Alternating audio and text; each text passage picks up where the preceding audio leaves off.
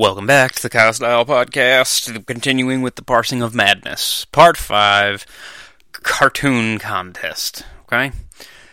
This is going to be the last segment. I'm done with going over this best podcast ever, and we're going to get back to doing the normal Kyle Style thing. But Part 5, this one goes left and right as well. I'm going to include a bunch of links and everything for your further reading and viewing pleasure. Before we get started, super huge fires raging in Canada right now. The town of Fort McMurray is being evacuated. There's like 80,000 people. There's houses getting burned down. It looks like the whole town's going to get burned down. Why am I telling you that? Well, if you go over to Red Cross Canada, you can donate a little bit of money. You can go to the Edmonton Emergency Relief Services Society. It's ears.org. I'll include some links here. Throw them some money. They're the ones that are sort of more directly dealing with the response, because Edmonton's like one of the closest nearby cities, and it's very far in the northeast of Alberta, Canada. Canada are our bros. If there's ever been an ally to America, it's Canada. They need some help right now. So go over there, send a few dollars. Pause this. Click on the link, go over there, throw them $5, and then come back, and we'll get started here with Part 5. Okay, you're back. So, let's dive in, shall we? Part 5, Omer versus Harris, Cartoon Contest, best podcast ever. Here we go. So it's not, again, the only way to constrain this so that we're actually talking about anything coherent is to I think come back to specific points. And I want to return to the paragraph you just read, because you made another point after claiming that everything that Majid is saying is obvious and that so many other people are doing it. You made the point that something about supposedly thin-skinned Muslims who cannot take a joke. Now, I mean, then this is the kind of writing and this is the kind of attitude that I just find just impossible to square with the facts, and it seems to betray a kind of identity politics or just a lack of engagement with the problem. So what do you mean by supposedly thin-skinned? I mean, are you doubting whether such thin-skinned Muslims exist, or are you just saying they're a tiny minority? What are you saying? There are thin-skinned people who are going to in Islam and Muslims who are going. They're going to protest if you publish a cartoon or if you write a novel that they consider offensive to Islam. What I'm saying is that, well, number one, we shouldn't coddle them even if they are thin-skinned. But number two, recognize that this is not theology that's making them go and run off and do crazy things or to burn effigies or to storm embassies or whatnot. It's politics. Okay. That really doesn't make any sense. Okay, if anyone remembers, there was the, if you recall, there was the Innocence of Muslims video that was online. It was just a YouTube video made by I think it was some evangelical Christian guy in, like, Florida. I don't remember why I remember the state. But it caused riots and backlash all over the world, and I think it was like a precursor to the Benghazi incident, if I'm remembering right. But that video was specifically blaspheming the Prophet, and it was done on purpose. It was done to be provocative. There are tons of other videos on YouTube that are offensive to Islam or are videos of supposed Israeli war crimes against Muslims and Palestinians and whatnot. None of those videos seem to cause this backlash, this outrage. So if it's just politics, where was the outrage for every other, every other step in the path, every other video that's out there showing Western or Israeli or NATO war crimes, right? Every Al Jazeera style, like propaganda piece would be triggering these things if it was just political, if they were being motivated to commit violence by political ideologies. But they aren't. The video that did it was one that specifically attacks Islam. I mean, you can talk about, again, we're going to go back to motives again. You can talk about the motivating principles all day for what is causing these people to commit violence, but to reduce it and say that it's just politics, it's just missing a huge aspect to it. And I imagine that these Muslims who were involved in these specific altercations, they would agree. The Muslims that were stoning Farkhunda in the video, they would disagree with Omer. They are doing it in the defense of Islam. It's not politics.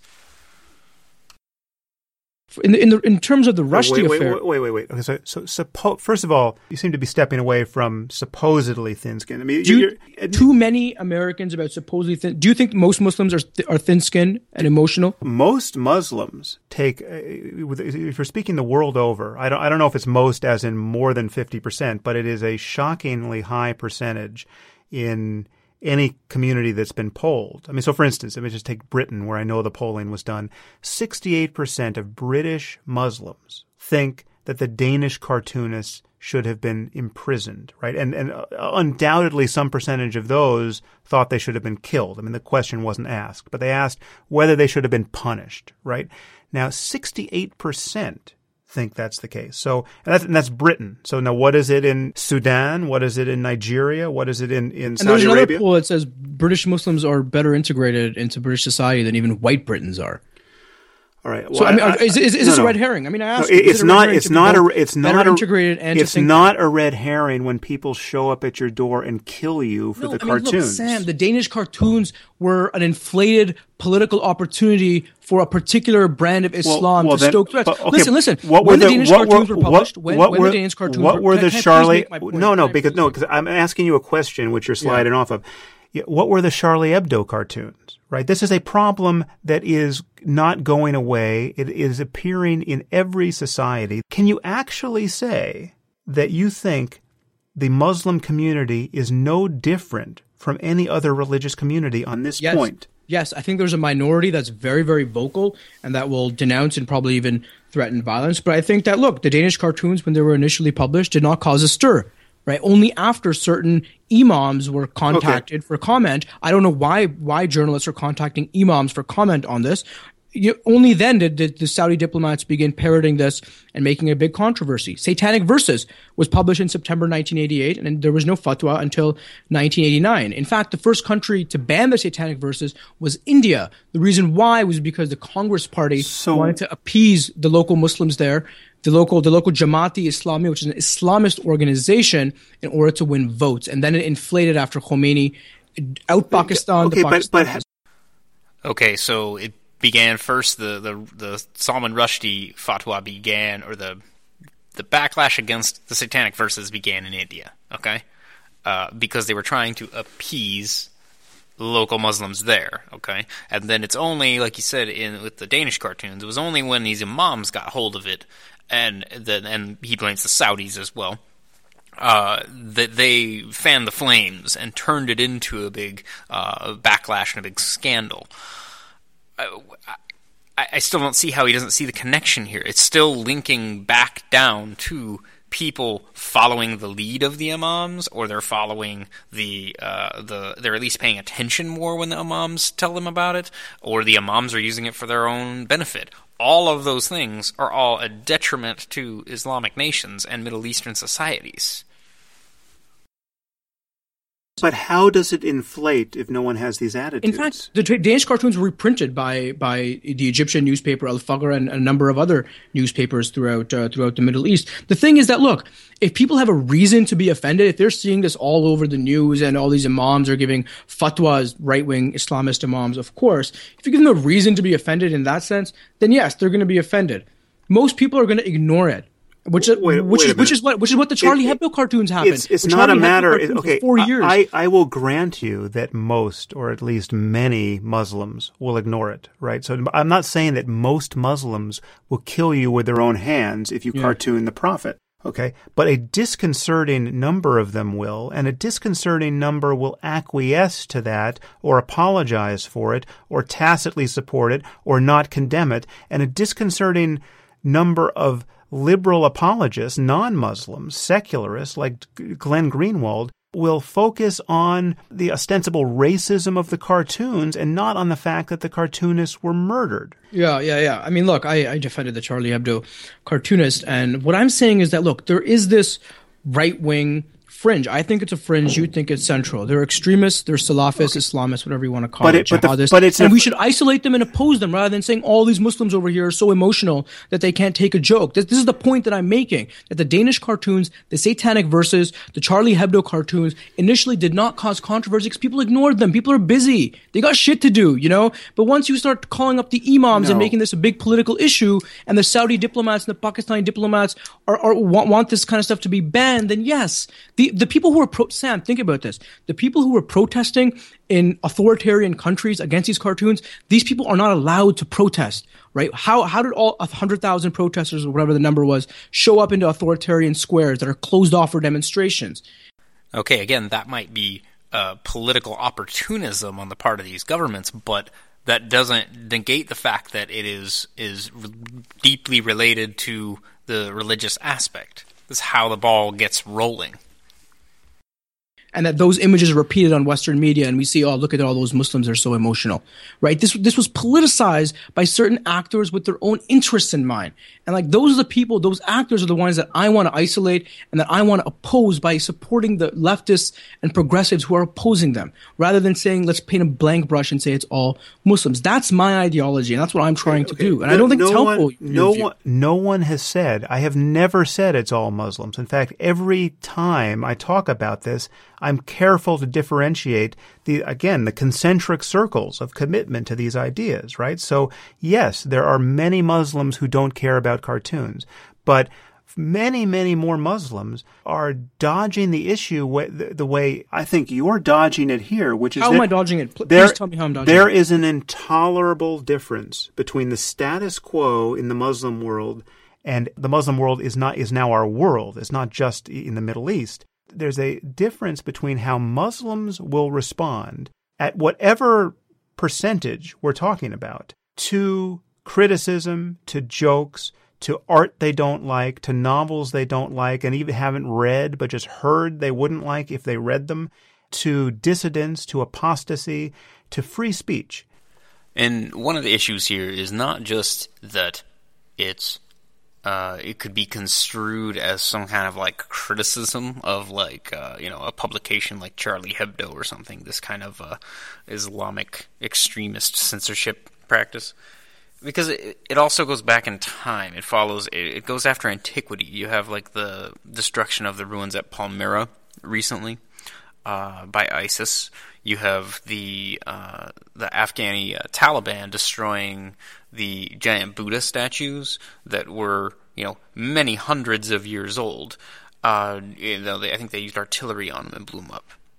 Why?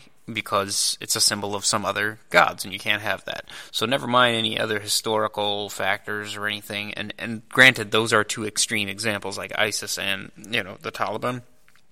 But their goals are quite similar, and their practices are quite similar. They might not even be in the same ballpark as far as each other are concerned, but their practices are very similar. The oppression of women, the destruction of other, religious sites or historical sites purely for religious reasons, as well as pursuing journalists and writers and everybody, and filmmakers like Theo Van Gogh for criticizing Islam, right? I mean, the practices are similar in various parts of the world for completely different reasons and coming from different types of people and different sects and everything else.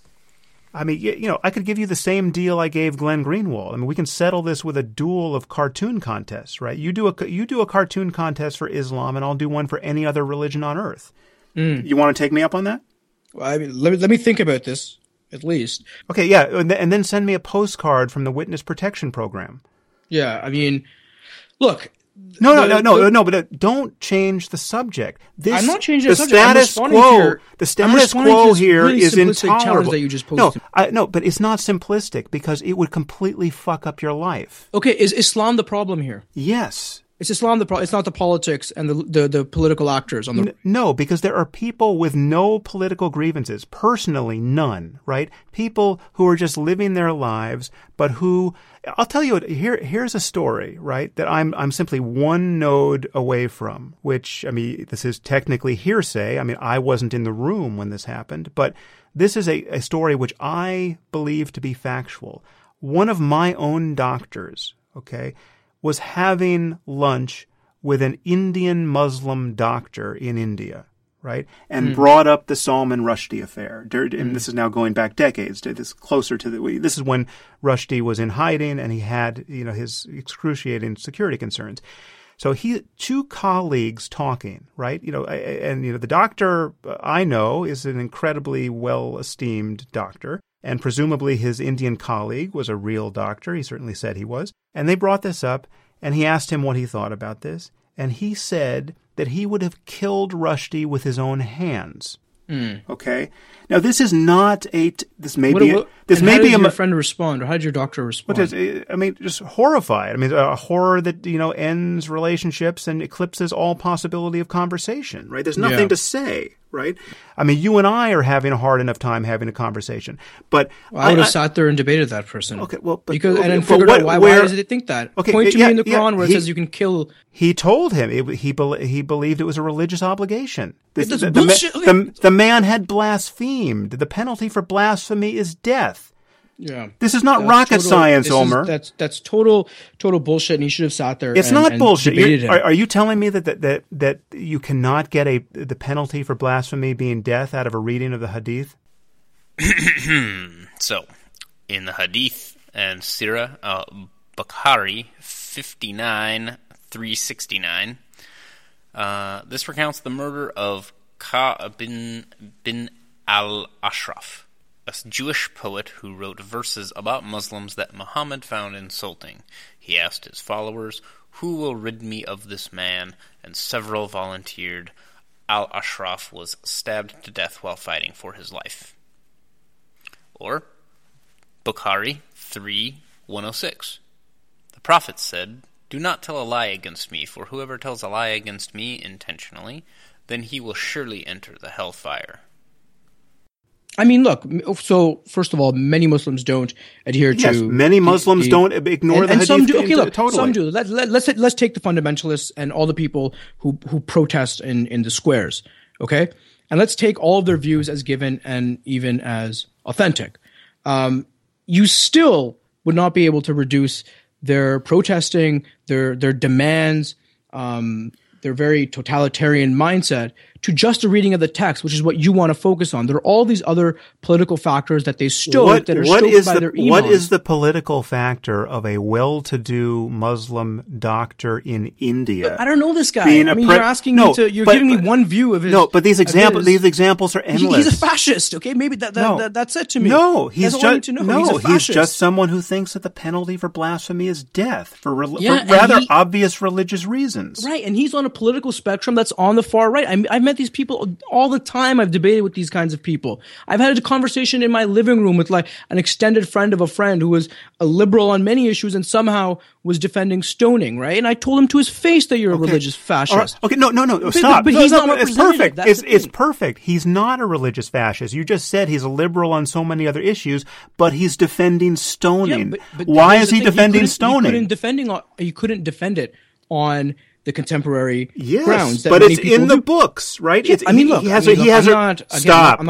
a theologian to defend the Quran. He has a religious reason, and only a religious reason, to defend what would otherwise obviously be a barbaric practice that even his politics repudiate. That is a fucking science experiment, psychologically, showing you that it was not his politics. It was his religion. I'm not going to dispute the violence in the Quran, that people are violent who are religious. In this case, but you have been arguing. A background assumption of everything you've said is that it's all politics. And here you've got your friend. Politics, religion. Okay, and I've got another friend who, for him, Islam means everything. Not only Islam means everything, but for him, Islam means assisting the poor, which he also has textual support for. It's contradictory. There's a schizophrenic relationship between the mind and the text, and you have to choose what you're going to interpret and how you're going to interpret it. or just drop all the pretense and just admit that it is a barbaric book from 1,500 years ago that doesn't have any bearing now. It is not a good moral guide and can be disregarded essentially because it has obviously immoral teachings within it, and then we begin anew rather than drag non-historical, ahistorical, no longer relevant, historical supernatural magic books with us into the future, which is impeding our otherwise moral behavior towards one another. There's an idea. This is how, look, whatever Platonic ideal you have about religious Muslims, I was a religious Muslim. I have no Platonic ideal about religious Muslims. This is how Muslims actually live their life. They take text, they interpret it, and oftentimes, yes, they're going to agree with positions that they would not necessarily agree with, but for emotional reasons, because I can present to him all the evidence against stoning, and he has nothing to say to me. He'll go silent and he'll run away. For those reasons that they end up taking up those positions. Muslims, as they actually live, of course, they selectively pick and they selectively choose and they focus on particular interpretations and particular verses. And I think that my broader point is that we shouldn't remove politics from the discussion. Okay, so on the one hand, yay, no need for reform, everybody. All the Muslims in the world are just, they're all just reading the Quran and they're all just interpreting it in their own ways. And there are no despotic leaders that are leading them astray. Abu Bakr al-Baghdadi is just kind of this fluke that is, maybe he's really charismatic or something. Okay, on the other hand, when you are ingraining political leadership with religious leadership, how can you tell whether something is political or not, right? If the rulers want something, they can tell you it's divinely inspired, and if you believe, then you will believe that that is so. This is incredibly dangerous, obviously. And as Omer pointed out in one of the earlier episodes, that he's more educated than a lot of Muslims in the world, which, if that's true, then how do you trust anybody to interpret a document that could unintentionally or intentionally lead to people thinking that the penalty for leaving the faith is death, right? This is inherently problematic, and it will cause more destruction in the future, guaranteed. Guaranteed. Well, I have never divorced politics entirely from the discussion, except in those cases where it's obviously not the necessary and sufficient factor. And in this case, you just gave me a perfect one. You've got someone who's got liberal politics, and yet he's still attached to the validity of stoning people to death for what? Adultery? I mean, he gives religious examples, and then look. Remember earlier today I said that. But wait a minute, I don't want to miss this point. All right, okay, no. I'm fleshing it out. I promise. I'm not gonna dodge you, and if I do, then bring me back to it. But earlier I said that religiously conservative and peaceful people who are peaceful Muslims will interpret and then they will neutralize. So if we continue this conversation along the stoning line, he would say, but Sharia demands that there are 4 witnesses to the act of adultery, therefore no one's going to be stoned. Right? So of course now you can say, oh, he's still violent, he still believes it, but he's rationalized it to himself where it's not existent anymore, but he can still believe in it and still claim to be a good Muslim because he doesn't want to feel like he's a sinner. This is how people do it. They proceed dialectically through it. So it's not enough to just reduce it to, oh, he believes in stoning, he's a liberal, he's a bad person, he's a religious theocrat.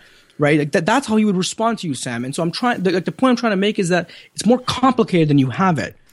Again, rationalize away. For the good of humanity, please continue to rationalize and think your way out of not believing what your book, which you say you believe in, which dictates your self-labeling of being a Muslim. Just rationalize that all away for the good of humanity, please. I don't know how you do it, but just do it. Because, I mean, why do you have to consciously somehow realize you need to draw a line somewhere? I mean, you have 4 witnesses. Okay, you need 4 witnesses. Okay, that's good. How is that different than needing 5 or 100 or 1? It's just crazy. Like, and this is adults, presumably somewhat educated, who hold themselves up as having some kind of ulterior moral code, moral compass, to the book that, again, they get their self-labeling religious title from. It's amazing. I'm glad I don't have to, like, do that in my day-to-day life, right? No, it's not more complicated than I have it. The only reason why he would ever get it into his head that maybe sometimes you want to stone people to death is because it's in his holy book. If it wasn't in there, he wouldn't think it. And he certainly wouldn't get it from his liberal politics. Okay? Yeah. And look, I can see that. And if he's it's a religious person. And if it's and said he's a Salafist. and if it's said in the book that you need 5 witnesses, he would think there needs to be 5 witnesses. And if it said in the book you don't need any witnesses, well, then he would think that, and he would find it even more tempting to stone people to death. And so this is the point. I don't know. I mean, look. This is the point I always make. Will not be tempted to stone. Okay, so this. They agree with it in the abstract, the way many people agree with all kinds of ideals in the abstract. If we know anything about our world, there's a significant number of people who agree with it in fact and are moved emotionally and behaviorally to act on these precepts. And ISIS is the perfect example. So let's isolate them and combat them. I don't know why we're talking about all these peaceful Muslims and that you keep lumping in saying we're at war with Islam. Because it's all on a continuum, and we're your talking about the far right here, your liberal friend whose only bulwark against stoning his sister to death for adultery or fornication is that he would have to find 4 witnesses rather than 2. Right? That's nonsense. No, that's not true. He would have a moral argument against it if we kept proceeding along these lines dialectically.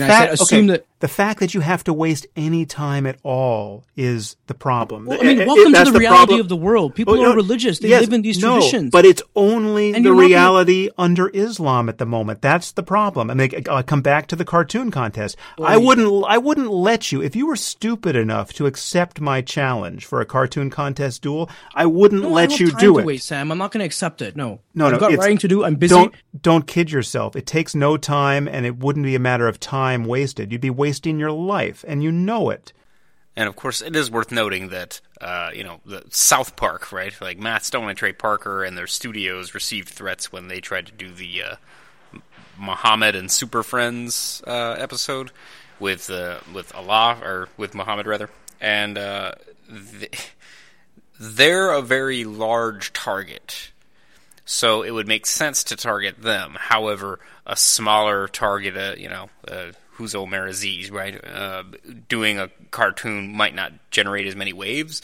However, he's more closely linked to the Islamic world, so that might actually be worse somehow because you can reach him, or it's friends and family is a more direct connection, or he should know better maybe. But as a friendly reminder as well, upcoming May 20th is International Draw Muhammad Day, so get your pens and pencils sharpened for that. We're 18 days away, at least at the time I'm recording this, so, get ready for International Draw Muhammad Day. But keep in mind that here at least in 2015, according to the CNN article I'm looking at, Molly Norris, who was the originator of the Draw Muhammad contest, she's still in hiding, apparently. Even in 2015, still in hiding. Ever since 2010. So think about that. Still kind of on the run, received death threats within the first few days of the initial drawings that they did. And, we're still dealing with it 5 years later. The Islamic world still hasn't grown up. We're post-Charlie Hebdo now to drive the point home.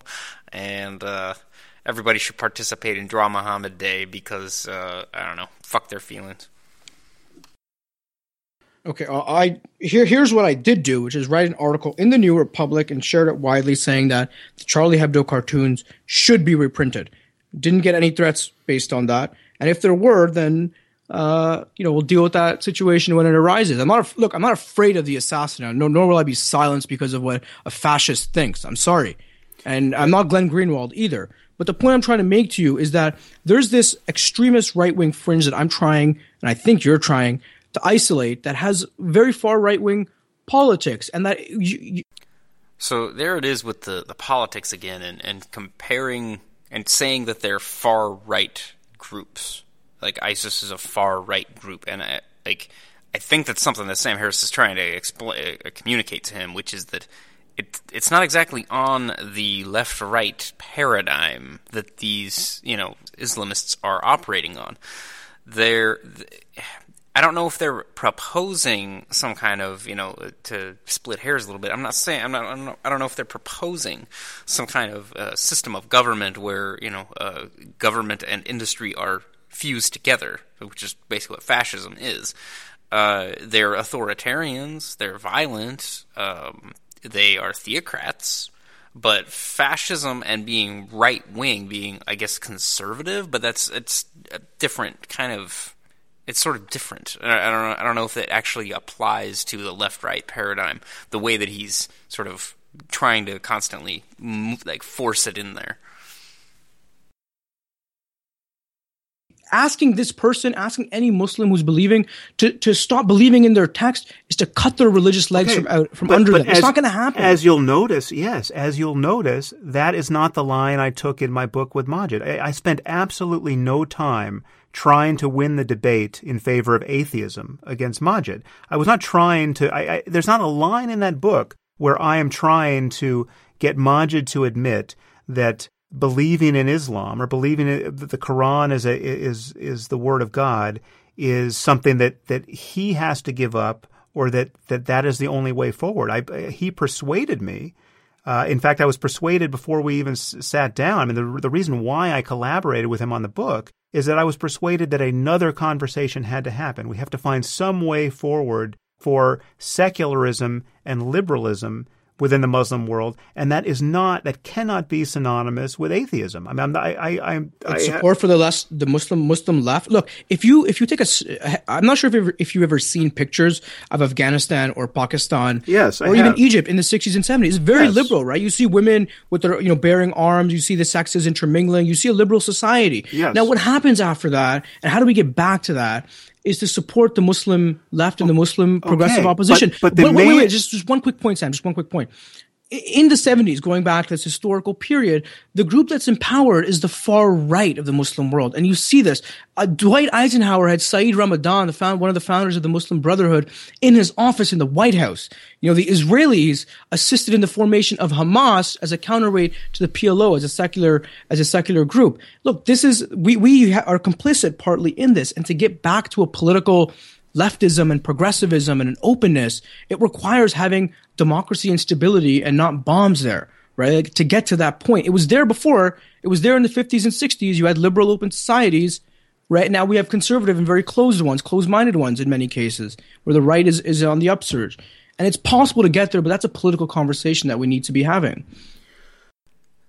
Well, I kind of agree with Omer here. I mean, the instituting of the Ayatollah Khomeini in Iran, the fall of the Shah, all of that was caused by, I guess CIA, if you're going to name an alphabet agency. But the U.S. is partly responsible for that, and that then drove a political and cultural shift in Iran to what we see today. And, I mean, it's possible that this is the case in other countries as well, but at the same time, he also makes the point that we need to have some peace and stability in the region in order for anybody there to even have the spare time to pursue, higher social and political ideals, economic stability, etc., does facilitate that, as well as not having, warplanes in the sky all the time, right? And this is like almost a tautology. We need peace for there to be peace and advancement, right? I don't know. That's up to the next generation to try and tone down the violence and to try to, on all sides, to kind of tone down the violence and forgive, I guess. I don't know. I don't know how you get from where we are now to something more peaceful, but I guess we're going to have to give it a shot. Otherwise, it's just going to continue on like this forever, right? Well, listen, I mean, there's nothing in what I've said or written, and in fact, to the contrary, I've often written and said this, that we have to support liberal voices in the Muslim world. But the main obstacle to that support is the apologetics for the illiberalism in the Muslim world, both from Muslims and non-Muslims who are just either deluded by political correctness or false charges of racism and bigotry or bullied into it, who think that you can't criticize the illiberalism of Muslims. And when that illiberalism comes directly out of the texts, we should honestly be able to say that there's a connection between what people hold as their sincere religious beliefs and their, what you're calling, their political attitudes. If you want to join politics and religion at the hip and always mention them in the same sentence, fine. But there's still the religious origin of specific ideas around blasphemy, apostasy, the status of women, the expectation of paradise after death. You interpret them to be meaningless or to be liberal. So it is, I mean, I think it's worth mentioning here as well that, say, in the United States at least, we have a multitude of different religions. There are sub-factions of all the different religions. You have new religions that are purely American, like Mormonism and Scientology, for example. And aside from getting a little scary from time to time, like Scientologists, they coexist for the most part. You occasionally get these radical branches, like maybe Branch Davidians, but aside from a few radicalized Muslim attacks that, like San Bernardino and whatnot that we've had, our religious institutions coexist with our governmental institutions, and for the most part coexist with other social factors like schools and social structures, schools, etc. There's some friction here and there every once in a while, intelligent design debate and abstinence-only education and all this stuff, and a lot of that is purely Christian, often evangelical, belief-related. But we don't have immense levels of violent sectarianism that destroy our infrastructure and disrupt the lives of everybody around us. Now, is that a matter of just demographics? There aren't enough Muslims, or there aren't maybe the Protestants don't outnumber the Catholics too immensely, so there's never any direct violence? I don't know. I mean, but what we have in most of the Western nations, and I guess even in East Asian countries, I mean, Japan seems to be pretty orderly. They don't have these problems. There's some factor there that is causing people to jettison the more violent aspects of their religions, and it's pretty great. Everybody should try this. Look, a holy book is more like, and I think you'll agree with me, is more like a novel than it is like a nonfiction book. And not only in the sense that it's fictional because it's true to the people who read it, but in the sense that it's contradictory and that you can take whatever messages you want from it, depending on your ideology. Unfortunately, not. Okay, so how do you square there is no compulsion in religion to go and kill people? Depending, if I read that, I'm going to be focusing on no compulsion in religion. But if you take me from Toronto, Canada, and you drop me into Raqqa, Syria, or into Damascus, or into the Northwest Frontier Province, I might have a different opinion on that matter, right? Because I'm not educated, and because there are drones flying above, or because I've been radicalized by some organization, right? So, I mean, fundamentally, and this is to my broader point as well, I concede, of course, religious beliefs matter. They have a very important influence on consequences. What I'm also saying is that surrounding and underlying political and social circumstances also matter, which help explain why terrorism and Islamic terrorism, Muslim terrorism today is such a grave problem in a way that it wasn't before. Okay, but the specific ideas matter, the specific doctrines matter, specifics of theology matter, and the problem we're dealing with. And so, yes, you can talk about politics and you can talk about history, and there are valid and useful conversations to have on both of those topics. But the problem we're dealing with is that now, not 1,000 years ago, but this in fact was also true 1,000 years ago. The problem is there are differences among religions and among theologies and among holy books that are inconvenient. And it is hard to justify holy war by recourse to the New Testament and the life of Jesus. Because it's not impossible, obviously, but it's hard.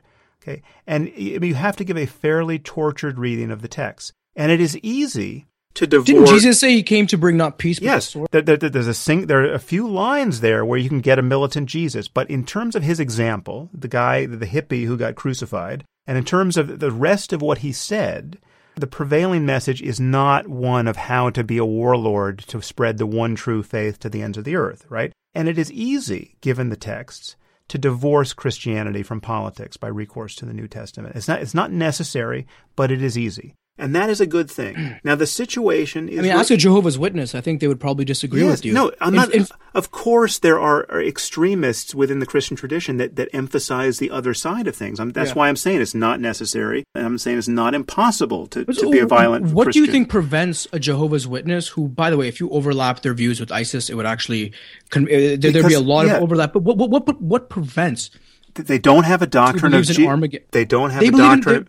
They believe God's kingdom on earth was established in 1914, and that they need to lead a religious war of good against evil, against Satan's. But they don't. But they're still waiting for the second coming of Christ. They don't have a doctrine of jihad. They don't have a doctrine of holy war. And although the Jehovah's Witnesses might be sort of awaiting the day of the return of Jesus and to do a holy war, ironically, in Nazi Germany. 10,000 or so Jehovah's Witnesses were persecuted by the Nazis for refusing to perform military service. So, in some sense, they're pacifists as far as nationalist governments and everything are concerned. So, yeah, I don't think you need to worry about the Jehovah's Witnesses, starting some ISIS shit. The crazy Christians... And I've written more about crazy Christians than most people you're ever going to talk to. As crazy as they are, there are circumstances in which their beliefs are even scarier than the beliefs of ISIS, right? There are sects such as the Dominionists who intentionally move to Israel or go to Israel and attempt to aid Israeli settlers in kicking Palestinians off of their land in order to satisfy prophecy and usher in the return of Jesus and the kingdom of heaven and begin the judgment day and all that. They're hoping to be part of prophecy and make it happen. So, yeah, that's kind of spooky and creepy. Like, what lengths would you go to if you think you're fulfilling prophecy, right? Right. You have to turn all the dials a fair amount to get a situation, and it may be a far-fetched one. Look, if you put Jehovah's Witnesses in the middle of Iraq, I can almost guarantee you that their conception of violence would be very different than it is right now. They live in a peaceful... No. But that's okay. Look at the Palestinian Christians, right? How many Palestinian Christian suicide bombers can you name? Right? No, they're in the same situation. They do exist. The PFLP, the Marxist organization. Well, there have been a couple. In fact, the founders of the PLO, many of them were Christians. Okay, it was a secular organization. Up to a point. I'm not saying the only way to be a suicide bomber is to be a jihadist, but I'm just saying that there are differences in how these religious communities behave, even in the same context. There are Christians there used to be Christians in all of these countries, but there are Christians in many of these countries who have suffered some of the same intolerable political conditions, in many cases worse because they've been victimized by their own Muslim neighbors. You look at the Copts in Egypt or you look at Pakistani Christians, they are not resorting to suicide bombing. And there's a reason for it. I think one only needs to take into account, like, the Jews during the Holocaust, right? Go back to Nazi Germany. If anybody was going to have a justifiable reason to fight for their survival, engage in suicide bombing, it would have been the rapidly diminishing number of Jews in Nazi Germany, right? Now, what about the other side? I'm sure you get this counter-argument all the time. Just let this point land, okay? This is practically a science experiment. You have Christians in the same context, arguably worse, because they have to worry about their Muslim neighbors, and they are not becoming suicide bombers. And again, I'm telling you that there are theological differences that explain this. And the situation is reversed in Islam. Okay, the problem that we have to deal with is that it is easy to justify holy war by recourse to the Quran and the life of Muhammad. It's trivially easy. It's easy to justify the actions of ISIS, even down to the sex slaves. And it is hard, genuinely hard, to argue that they are doing everything wrong. Now, we have to find some way to argue. No, not right. It is. I said everything wrong. You think it's hard? It's hard to interpret that? It is hard to say that ISIS is getting everything wrong. So the 20,000 Islamic scholars who know more about Islam than you and I, and then more than ISIS, the ones who condemn terrorism, are they wrong? Are they just doing this for politically correct reasons? Well, no. Or do you think they have... I mean, it's quite possible that they are in an attempt to, like, I don't know, politically kind of gain favor with the West or sort of, you know, try to distance themselves from the savage maniacs known as ISIS. But apparently those 20,000 scholars aren't enough to deter the committed ISIS fanatics who have now caused acts of violence all over the world. I mean, it loses out. They might have the scriptural authority on their side, these scholars, but it isn't enough to counteract whatever practice the ISIS followers have. I support, again, this is Majid's point. We have to find rival interpretations of the text that delegitimize and contextualize and repudiate ISIS and terrorism, right? Yeah, absolutely. But historically and today. We can't lie. We can't lie to ourselves that is a straightforwardly easy thing to do, because the sex slaves are right in there in the books, right? You can't, when they say, listen, we have a theological justification for taking sex slaves, and we treat them the way we do because we're reading it as a recipe book, right? So some of this ISIS sex slave like doctrine, if you could call it that, comes from a pamphlet that they distributed that was it contains a sort of questions and answers based on there's questions posed by the person reading it and then the answers that they're providing, right? They describe things like an al-Sabi. And an al-Sabi is a woman who, from among the people that they are fighting, who have been captured by ISIS, by Muslims. What makes it permissible is that she is, by definition, separate and is a non-believer. So once you take possession of her, you kind of are at free reign with her. And it is permissible to have sexual intercourse with a female captive because, in their interpretation, Allah said in Quran 23:5-6, "Successful are the believers who guard their chastity, except from their wives or the captives and slaves that their right hands possess, for then they are free from blame." And the specific instance here is the Yazidis, which, like apparently thousands of Yazidi women were captured by ISIS, older and younger women separated, and they were concentrated in, in Mosul in a large house, and men would just come by and, kind of purchase 2, 3, 4, multiple younger women and then take them home with them.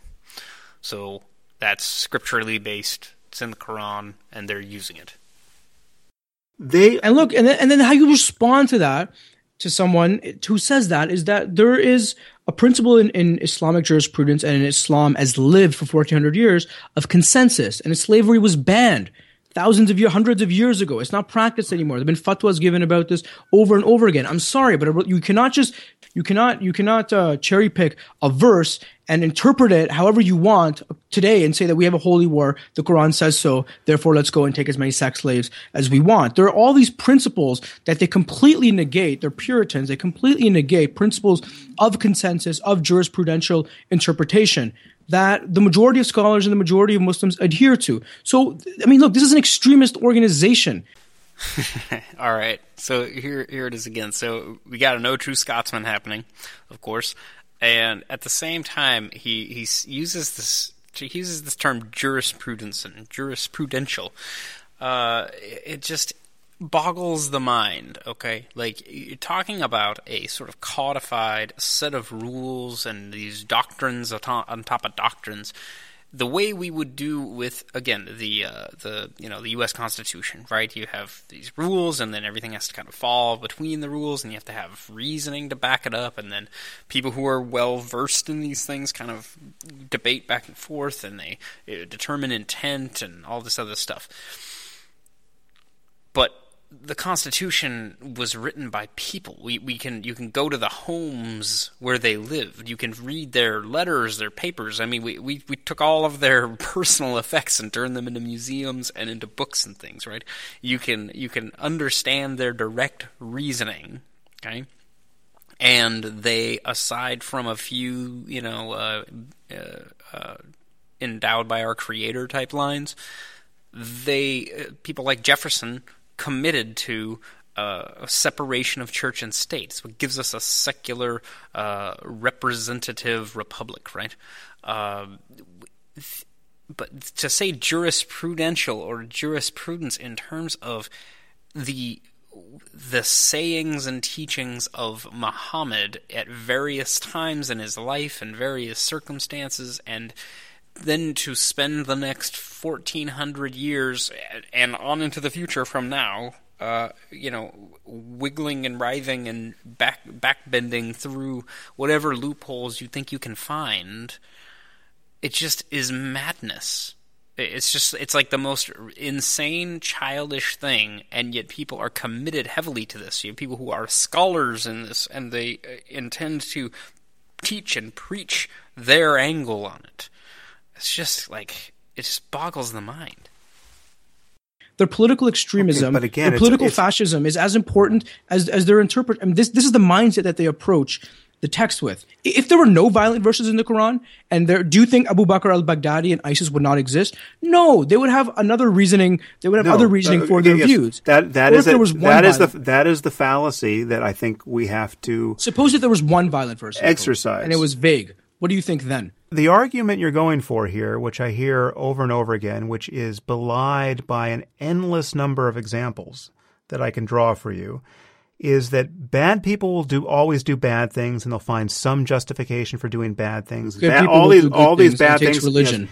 No, that's a Steven Weinberg quote. No, I'm not going there. I'm just saying that bad people, everyone believes, or many people following this line believe, that bad people will do bad things anyway. All the people who are in ISIS now taking sex slaves and crucifying people, they are psychopaths who would have acted out anyway. ISIS is acting like a bug light for the world's psychopaths. There is absolutely no evidence of that, and abundant evidence of the falsity of that claim. There are people who wouldn't have harmed anyone who would be based on specific religious ideas which they believe to be true because they read this scripture as a nonfiction book, not like a novel. They are committing themselves. That's difficult because the Quran refers to Allah in the we. So if you read it literally like a nonfiction book, is God a polytheist? Okay. Is Islam a polytheistic religion? Of course not. And here we go again. We have Omer the Reformer. By his interpretation, his sources, and what they say is that's what it says. According to somebody else, that wouldn't even be an issue due to, I don't know, translation or however you want to parse it. But, like, in his interpretation, this is what it means. I wish ISIS followed Omer's version of Islam.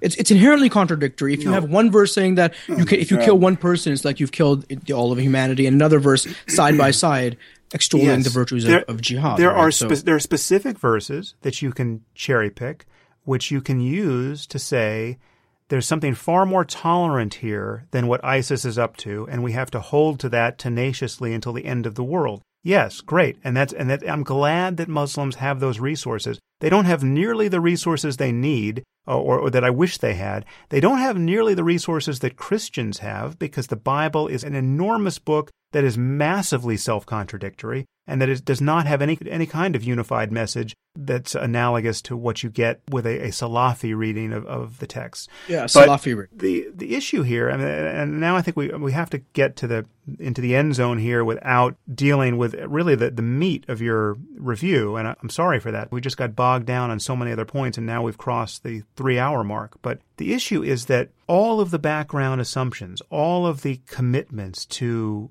having this talked about in a certain way and pushing back against specific points and deliberately or virtually deliberately misunderstanding others, that has conspired to make our conversation the way it is, and has conspired to make you think Majid and I are up to something sinister and selfish and totally unproductive. And yet when we get into the details, You seem to basically be checking all the boxes Majid is checking in terms of the way forward for reform.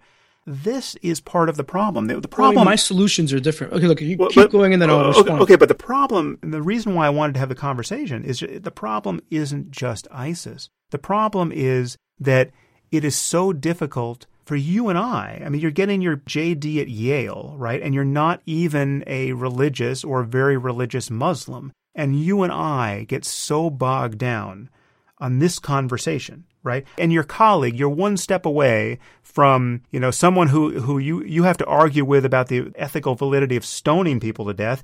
And you're. I mean, not colleague. It was someone I had a conversation with. All right. Someone. Please don't demean me or denigrate me. No, I'm not.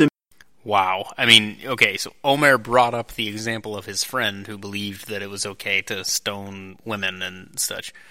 And now that Sam is using it to point out how people in his own circles can believe these things, he's taking offense. It's like, ugh, it's just crazy.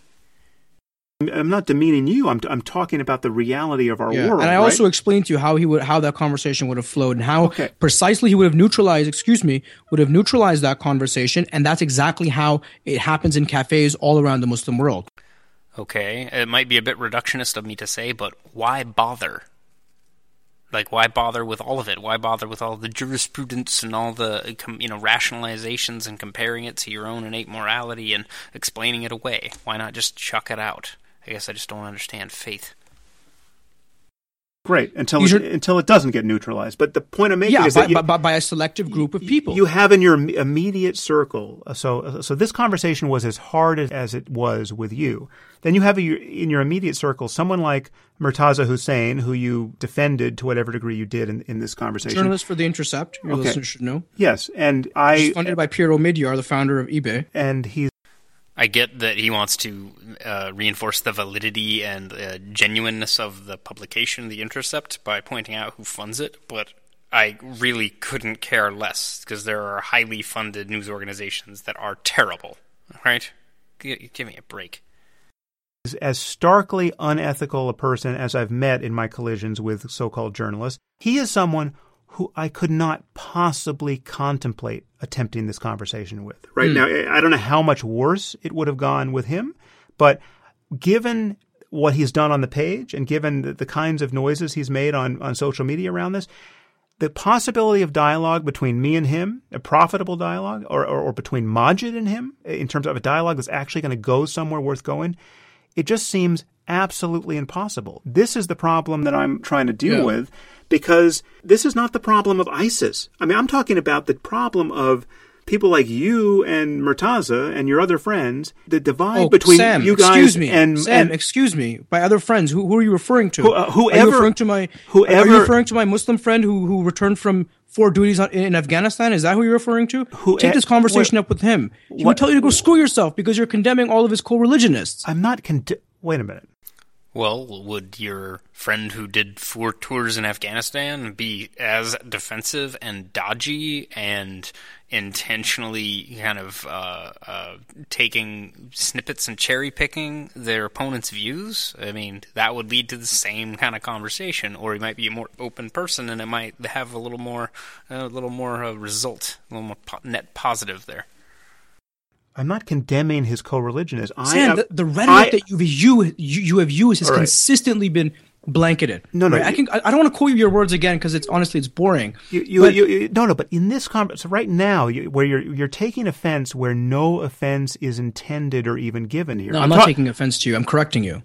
I'm talking to you about the milieu in which you are saying someone like Majid has no standing, and how his efforts are at reform are meaningless, and that he's not an honest interlocutor, and you're treating him that way, you're treating me that way in this conversation, and yet when you look at specifics, basically you're both talking about the necessity of energizing liberal voices in the Muslim world, finding ways to contextualize and marginalize Salafi-style readings of the text. You want to emphasize secularism, you want to emphasize pluralism, and you want to find a way to energize all of the kinds of 21st century cosmopolitan values we agree on and which make a life like yours possible and a life like mine possible. that we have that common project, and yet this very conversation was pure poison. I mean, I don't agree with that. Can I respond?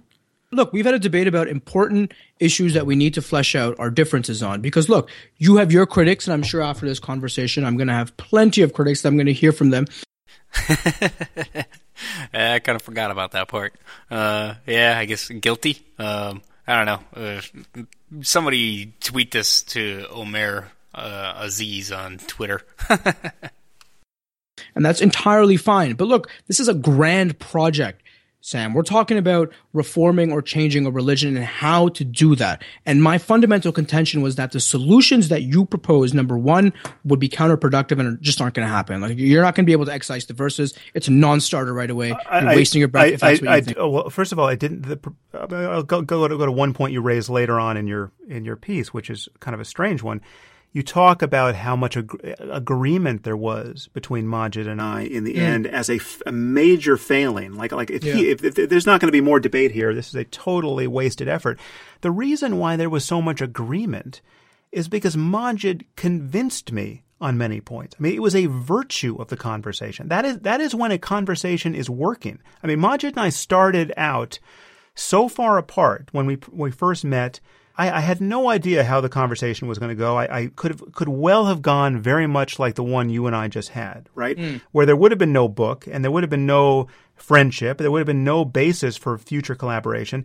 It just would have been bad vibes and misunderstandings. It would have been a great debate to read, actually. I think it would be a much better book from that perspective. The virtue... My beef with Maajid is that he didn't challenge you on your right-wing views. And I think that he could have done that honestly. I don't... First of all, I don't have right-wing Ben Carson, Ted Cruz, you want to go there as well? All right, I may have said this before, but he's talking to Sam Harris, who has openly said he's used psychedelic drugs, that he's into meditation, that he's into Buddhism.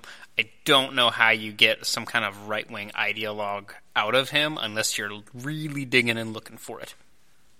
There you have another example of me being maliciously quoted out of context in such a way as... I quoted you entirely. Okay, yeah, sure.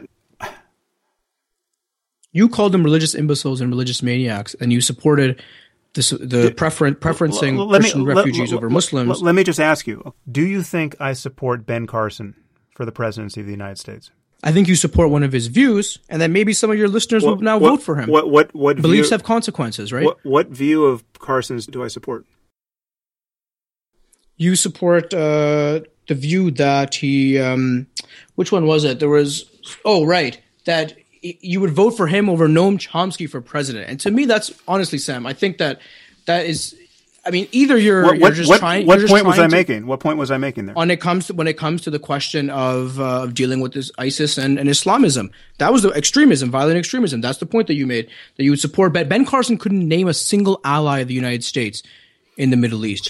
Here's the exact quote. Given a choice between Noam Chomsky and Ben Carson in terms of the totality of their understanding of what's happening in the world, I'd vote for Ben Carson every time. He's a dangerously deluded religious imbecile, and it's a scandal that he's a candidate for president. So you'd vote on this issue at least for a dangerously deluded religious imbecile. The issue. Now, why is that? I mean, the only point I was making there, and it's absolutely obvious in context, is that Noam Chomsky and the far left are so clueless about the problem of jihadism globally and the erosion of free speech as a result of the larger problem of Islamism that, yes, and I worry more and more, this comes back to the problem of the rise of fascism. I worry more and more that if the left doesn't start making credible, sensible noises on the problem of jihadism, more and more people, if given a choice, and we're not at that point now, but if in Europe they may very well soon be, if given a choice between a genuinely scary right-wing person and a delusional liberal, someone like Jeremy Corbyn, they will feel no choice but to choose the right wing when they don't align with the right wing on any other variable. Okay, so I just want to point out that I think the first episode of the Kyle Style podcast, the Syrian crisis, touched on this based on things that I had read on foreign language European websites and everything. In the comments section on the news stories, let's point that out, as well as after the Cologne attacks. Okay, I called that episode Cologne and the Rising Right, okay? Because the leftist censorship machine was in full swing and was attempting to stifle the story getting out. It eventually did get out. It caused irreparable damage to the politicians' credibility with the people, the policies that they had enacted. It turned people in more suspiciously towards the migrants that they had welcomed with open arms just weeks and months previously. It did irreparable damage to all the other possibly progressive ideals that these governments had attempted to enact, and the result is drastically turning people into single-issue voters, okay? And the same thing is happening here in the wake of San Bernardino, in the wake of the Paris attacks, and then, maybe somewhat in the shadow of the Charlie Hebdo attacks. The Americans, at the very least, see that there is a very frightening issue with Islamic terrorism. Now, if you're Chomsky, you attribute it to one cause. If you're Sam Harris or Douglas Murray, you attribute it to another one. Or Hitch, if he was here, I shouldn't call him Hitch. I didn't fucking know him. Hitchens, Christopher Hitchens, he would have said, that this is the cause, and been more in alignment with Sam Harris. But if you're a parent of maybe a young woman and you live in Germany, what are you going to be concerned about in the wake of Cologne? Now, granted, statistically, maybe they're going to be sexually assaulted by another white German man, right? But not hundreds of women attacked all on the same night by hordes of people who you thought were asylum seekers or people who you granted asylum to a generation ago, who are obviously, not from Germany, okay? They are not of German descent, okay? This creates an intense clash, and it resurrects racism, but the issue here is the immigration policies as they were enacted, and the lack of addressing it by Merkel's government, by other governments in Europe, is driving people to the right, and they might be willing to abandon various other ideals that they hold, because this is a very prevalent and prominent and very intimidating threat. It's suicide bombs and the Tahrir and these very frightening things. And if Sharia law is enacted via the democratic process, and it is then used to supplant the democratic process, then what's the biggest threat here? It's not maybe the right-wingers who do in some sense believe in democracy, but they just want to remove regulations on pollution, environmental controls, etc., etc. You can see past those things if you see that there's a threat to the fundamental practice of democracy itself. And this process is frightening. It's frightening to people who otherwise consider themselves liberals, like myself, like Sam Harris. And I've found that I don't identify with anything anymore. Just because of this one key issue has sort of blown the whole spectrum apart. And now nothing makes sense. And the threat is just looming, right? And in light of that threat, okay, I went back and I found this the episode of the Sam Harris Waking Up podcast. It was called the On the Maintenance of Civilization with Douglas Murray. And Douglas Murray is a British journalist he's pretty brilliant. He's been in a lot of online debates and stuff. I maybe will post some videos here. But his interview with Sam Harris's interview with Douglas Murray, this is where he is quoted out of context essentially by Omer. And I decided to get dig in, find the actual sample or the actual selection from that, because I realized it's a podcast within a podcast within a podcast. Wow. So here it is, the selection where Sam Harris allegedly endorses Ben Carson for President of the United States. and disempowering the left has been. And I really worry that if we continue to see attacks of the sort we saw on Friday, or if we had an event in the U.S. that was larger than September 11th, which is absolutely plausible. In fact, from my point of view, it would be a miracle if we avoid such a thing perpetually. What does our political landscape look like after that? And I feel that, given a choice between Noam Chomsky and Ben Carson, right, in terms of the totality of their understanding of what's happening now in the world, I would vote for Ben Carson every time, right? Now, Ben Carson, I think, is a dangerously deluded religious imbecile, right?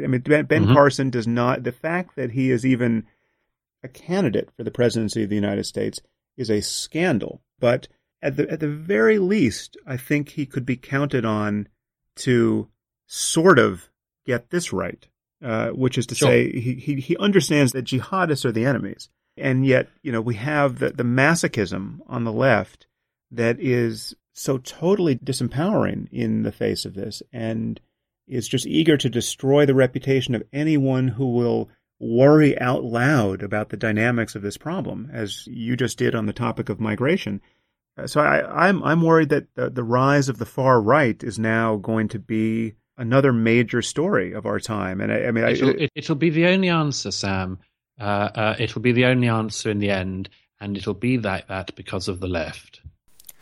So there you have it. Basically, both Douglas Murray and Sam Harris in that episode, and being quoted out of context, obviously, they're just worrying about the rise of authoritarians, the rise of fascists, and again, liberals, leftists are handing politics to the right on a silver platter because they refuse to violate their religion of multiculturalism and call a spade and say, yes, we are concerned about jihadism. Yes, we are concerned about radical Islamism. Yes, we are concerned about some of the even less radical Islamic practices, Sharia and burqas and hijabs. We should be worried about these things because they are the antithesis of Western progress, right?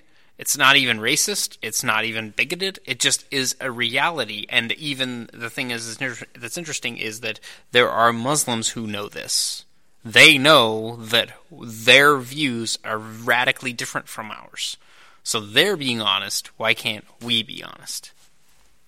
For all the disagreements that you have, is not a delusional liberal. He is, in fact, not only the most quoted scholar, but he's someone who understands. He's someone who's okay, fine, you disagree with him politically, but please don't give me this garbage about how he would just let ISIS give free reign. He's a skeptic and an atheist, perhaps an agnostic. It's not a matter of giving them free reign. It's a matter of not recognizing the problem. He said himself, local forces need to defeat ISIS. Okay, but that's another. Okay? He's not a pacifist. Let's be honest. It's another way of saying. But he blames the United States for basically every problem we could name on the world stage at the moment. He says it creates a disproportionate amount of violence. And I think that's factually true. Okay. This is a rabbit hole that I don't want to go down with you because, one, we've been doing this too long and it's going to be as frustrating as every other topic. The point I want to make in closing is that the difficulty of this conversation is the real topic of conversation for me here. Because there's so much we agree about, right? And yet you insist upon just what you trotted out here at the end about Ben Carson and Ted Cruz, right? I'm responding to the words you said. No, you're responding to obvious smears based on lifting these quotes out of context. Sam, I can't quote you a 2-hour podcast, so it's out of context by definition. But I gave you the operative quote in the paragraph. No, but the operative quote but the only point I'm making is that the people who think that we created ISIS and that all these people, all the problem of a global jihadist insurgency would go away if we just stopped mistreating people, right? If we stopped flying drones over. Yeah, people who think that can't tell their ass from their foot. Like, of course, there's a complicated. That is the Chomskyan criticism of this problem. right? So you can find Chomsky why does himself Chomsky focus making on that the point. U.S., Sam? Let's be charitable to his views as well, even if we disagree with them. I'm not going to do it here. We've been at this for 3.5 hours. Okay. I would be totally charitable to Chomsky's views in a conversation with Chomsky, I can assure you. But I have heard Chomsky say, and I have seen him write. I mean, he wrote a book about 9/11 immediately after 9/11, which was the hardest time to make these points about 9/11, and he basically blamed us for 9/11, right? Yeah. So, well, I mean, there is some blame in terms of supporting the Mujahideen in the 80s, in terms of there is no Afghanistan. Do you think the U.S. is completely morally has clean hands in terms of the rise of Al Qaeda in the Middle East? Listen. This is not a conversation it's a very I want to simple have. Question. It's not a simple question because you are guaranteed to misinterpret the answer. Yes, the phenomenon of blowback is real. Yes, we supported the Mujahideen against the Soviets in Afghanistan. And withdrew from Afghanistan and didn't care much about it. All of this is understandable through the lens of the Cold War and, our not recognizing the problem of jihadism that we were helping to foster. Yes, we were stupid, but that does not exonerate the theology of Salafi Islam. Right? I don't think Chomsky would exonerate them, though.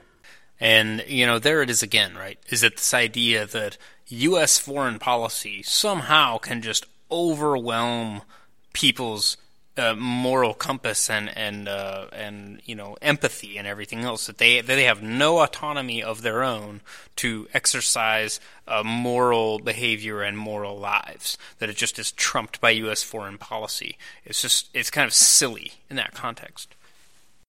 But that's the point. Listen, I think that Chomsky's analysis renders it completely inexplicable that you could have a middle-class, well-educated, psychologically normal person living in the West, the victim of nothing, who could then wake up tomorrow morning after watching an ISIS video thinking, I have to go to Syria to fight with these guys. Yeah, there's a lot of glory and utopian project involved there in addition to the text. Look, if I were to reduce ISIS, I would say it's a selective interpretation of the readings.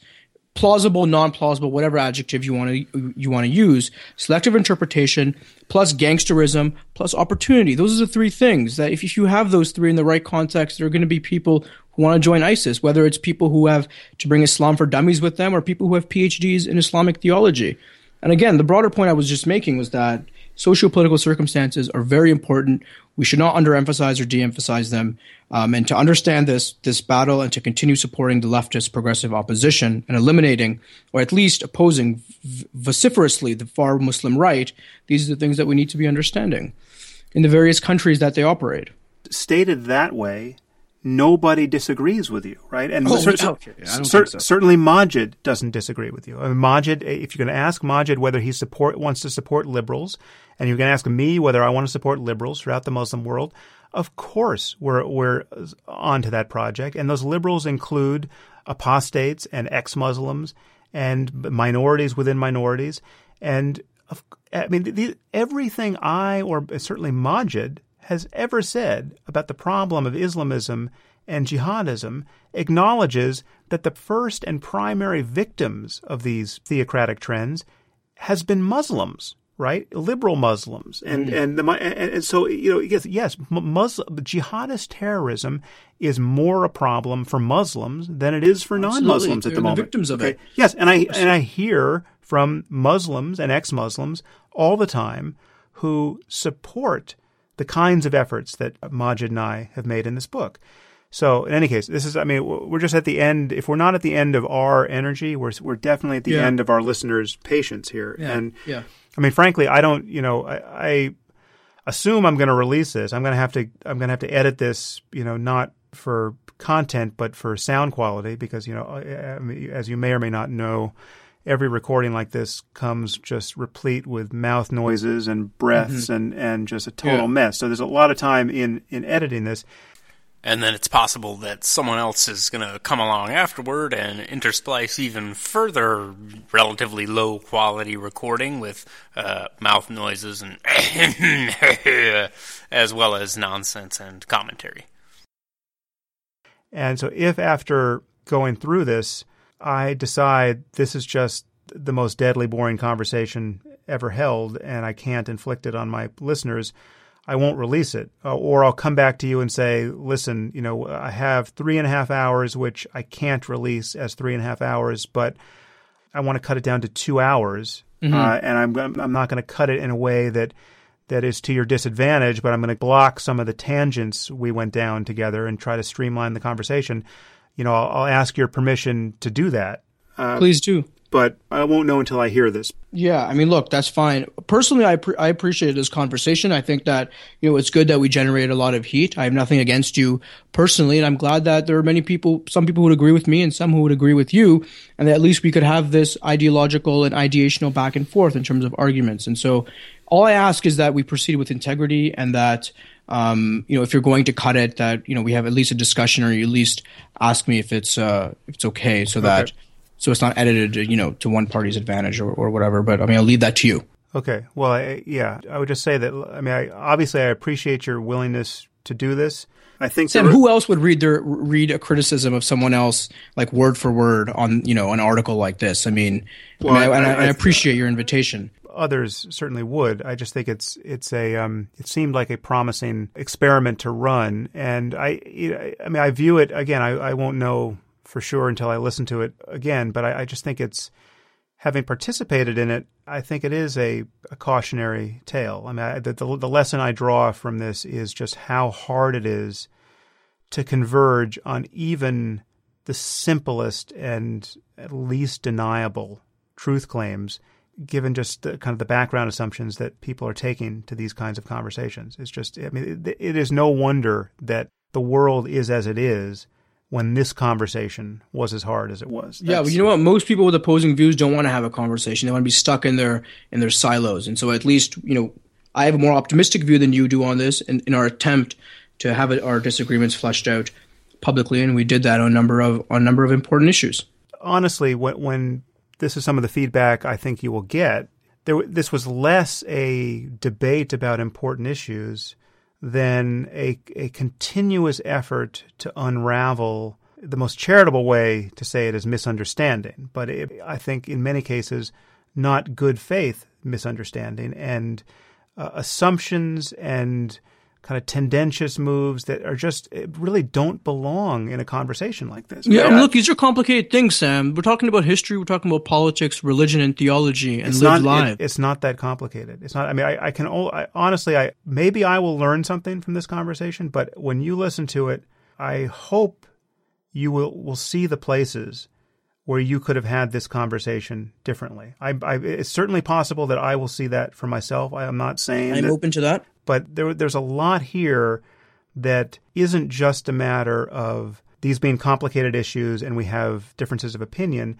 It's a matter of a style of conversation and an unwillingness to back off claims even after they become obviously implausible or shown to be unfounded. That just makes this kind of conversation impossible. Yeah. Listen, Sam, I really appreciate it. I really have to run to the bathroom, right. And I look forward to following up. Well, there is the primal reason to end any conversation, however delightful. So in any case, Omer, best of luck to you, and thank you. We will meet down the road. Yeah, I hope we do. Okay. Take care, Sam. Take care.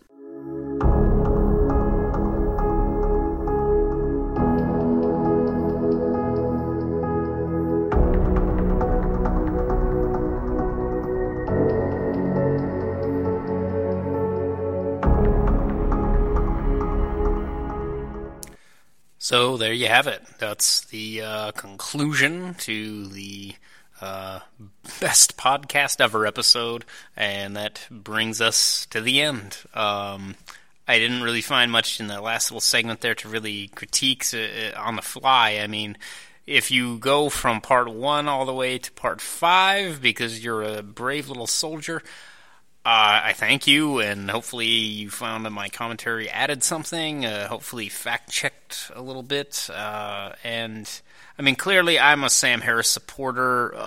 Omer had a few points here and there, but this whole thing is such a tangled Gordian knot of competing narratives, right? It's just U.S. did this, and Islamists are believing that and doing this, and the Quran says that, and all this other stuff that confuses this whole thing. But one of the takeaways here is like Omer said, it is complicated. It's not as simple as, oh, those dirty Muslims are dangerous, and there is some indictable U.S. foreign policy in some of this, and the blowback is, not to be masochistic, but somewhat justified. And this is the world that we've created. It's a result of, if you go back to episode 2 of the Kyle Style podcast, Cultural Fallout, this is the fallout from the Cold War. The nuclear weapons were never launched, but there's still this shitstorm of stuff that is just continuing to break loose all the time. And the Mujahideen and Osama bin Laden is just one aspect of it. The intentional Islamization of terrorism and everything else coming from the Middle East is partially a result of U.S. foreign policy. U.S. involvement in Syria, but Russian involvement in Syria, right? Like, this big political clash is happening. Muslims are stuck in the middle, and that's something that it needs to be said, is that the Syrians have been suffering this civil war since 2011, and their country has been completely destroyed.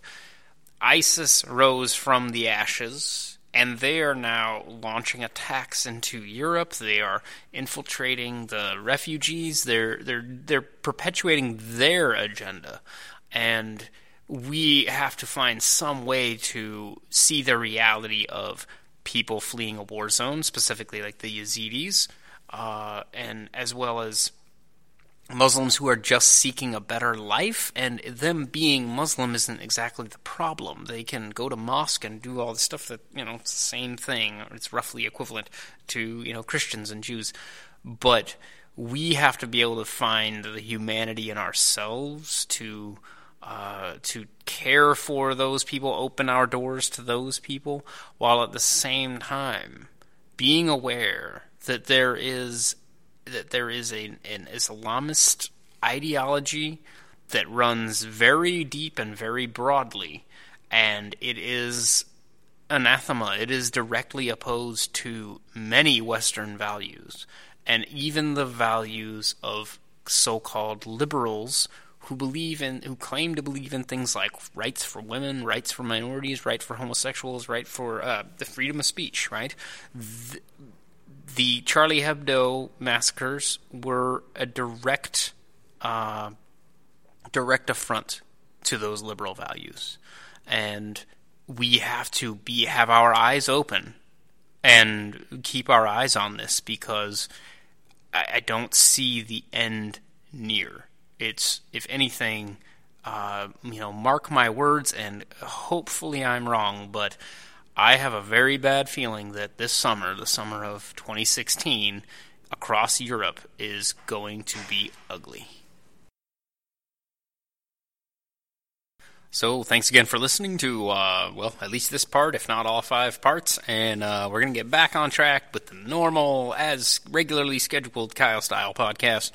I've got some fun stuff coming up that's a little lighter, but also a little darker, a little more fun, but also maybe a little more serious. We'll see which one I kind of roll with next. Thanks for listening. Kyle Style podcast.